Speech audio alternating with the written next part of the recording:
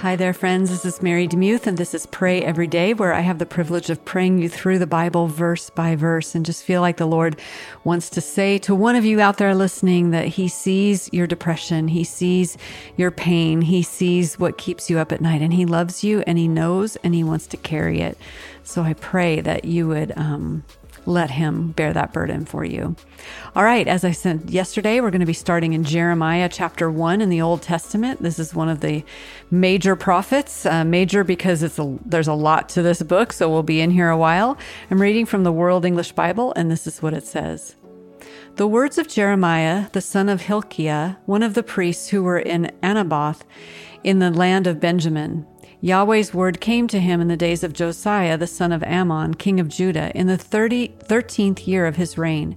It came also in the days of Joachim, the son of Josiah, king of Judah, to the end of the 11th year of Zedekiah, the son of Josiah, king of Judah, to the carrying away of Jerusalem captive in the 5th month.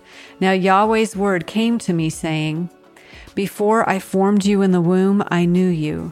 Before you were born, I sanctified you. I have appointed you a prophet to the nations. Then I said, Ah, Lord, Yahweh, behold, I don't know how to speak, for I am a child. But Yahweh said to me, Don't say I am a child, for you must go to whomever I send you, and you must say whatever I command you. Don't be afraid because of them, for I am with you to rescue you, says Yahweh. Then Yahweh stretched out his hand and touched my mouth.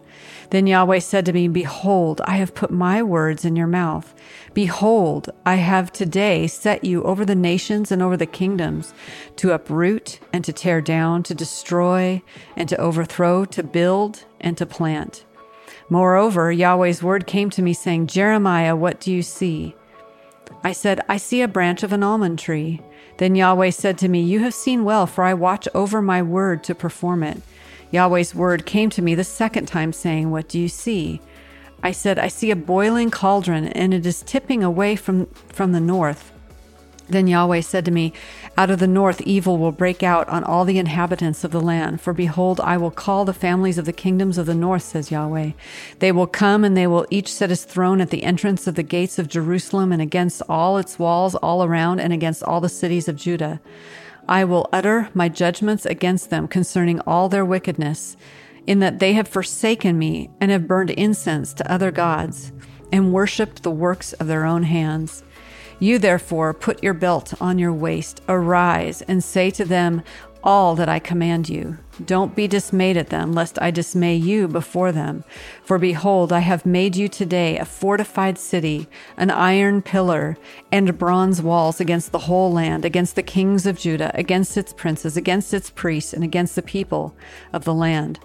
They will fight against you, but they will not prevail against you, for I am with you, says Yahweh, to rescue you.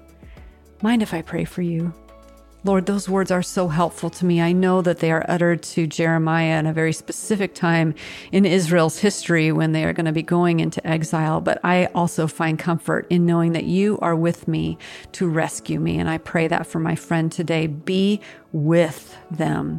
Rescue them from their addictions. Rescue them from that pesky, terrible relationship. Rescue them from broken dreams. Rescue them from unmet expectations. Rescue them from words that seem to be louder than the word of God. Lord, I just pray for rescue. And I thank you how tenderhearted you were with Jeremiah. You knew that this was going to be an exceptionally horrible task. And yet you told him that before you formed him in the womb, you already knew him. Before you were born, I set you apart. I've appointed you as a prophet to the nations. And Lord, I thank you so much that before you formed me in the womb, you knew me. Before I was born, you set me apart. And you have appointed all of us, everyone within the earshot of this podcast. You've appointed us to speak about you and your goodness to the nations. And so, Lord, help us to rest in the fact that we are made in your image. We are intricately woven in our mother's wombs, that we have a purpose And so, Lord, when things seem purposeless or we are so discouraged by this life or depression threatens to strangle us, Lord, help us to remember the very beautiful thing that even before we performed one deed or even cried outside the womb, you created us for a purpose and for something good. And so, Lord, help us to walk into that calling. Help us not to shrink back. Help us to have courage because you are with us.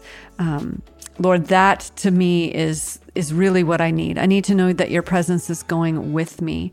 And we all within earshot of this podcast need to know that you walk alongside and with us today. Show us that, Lord. Reveal yourself to us, we pray. In Jesus' name, amen.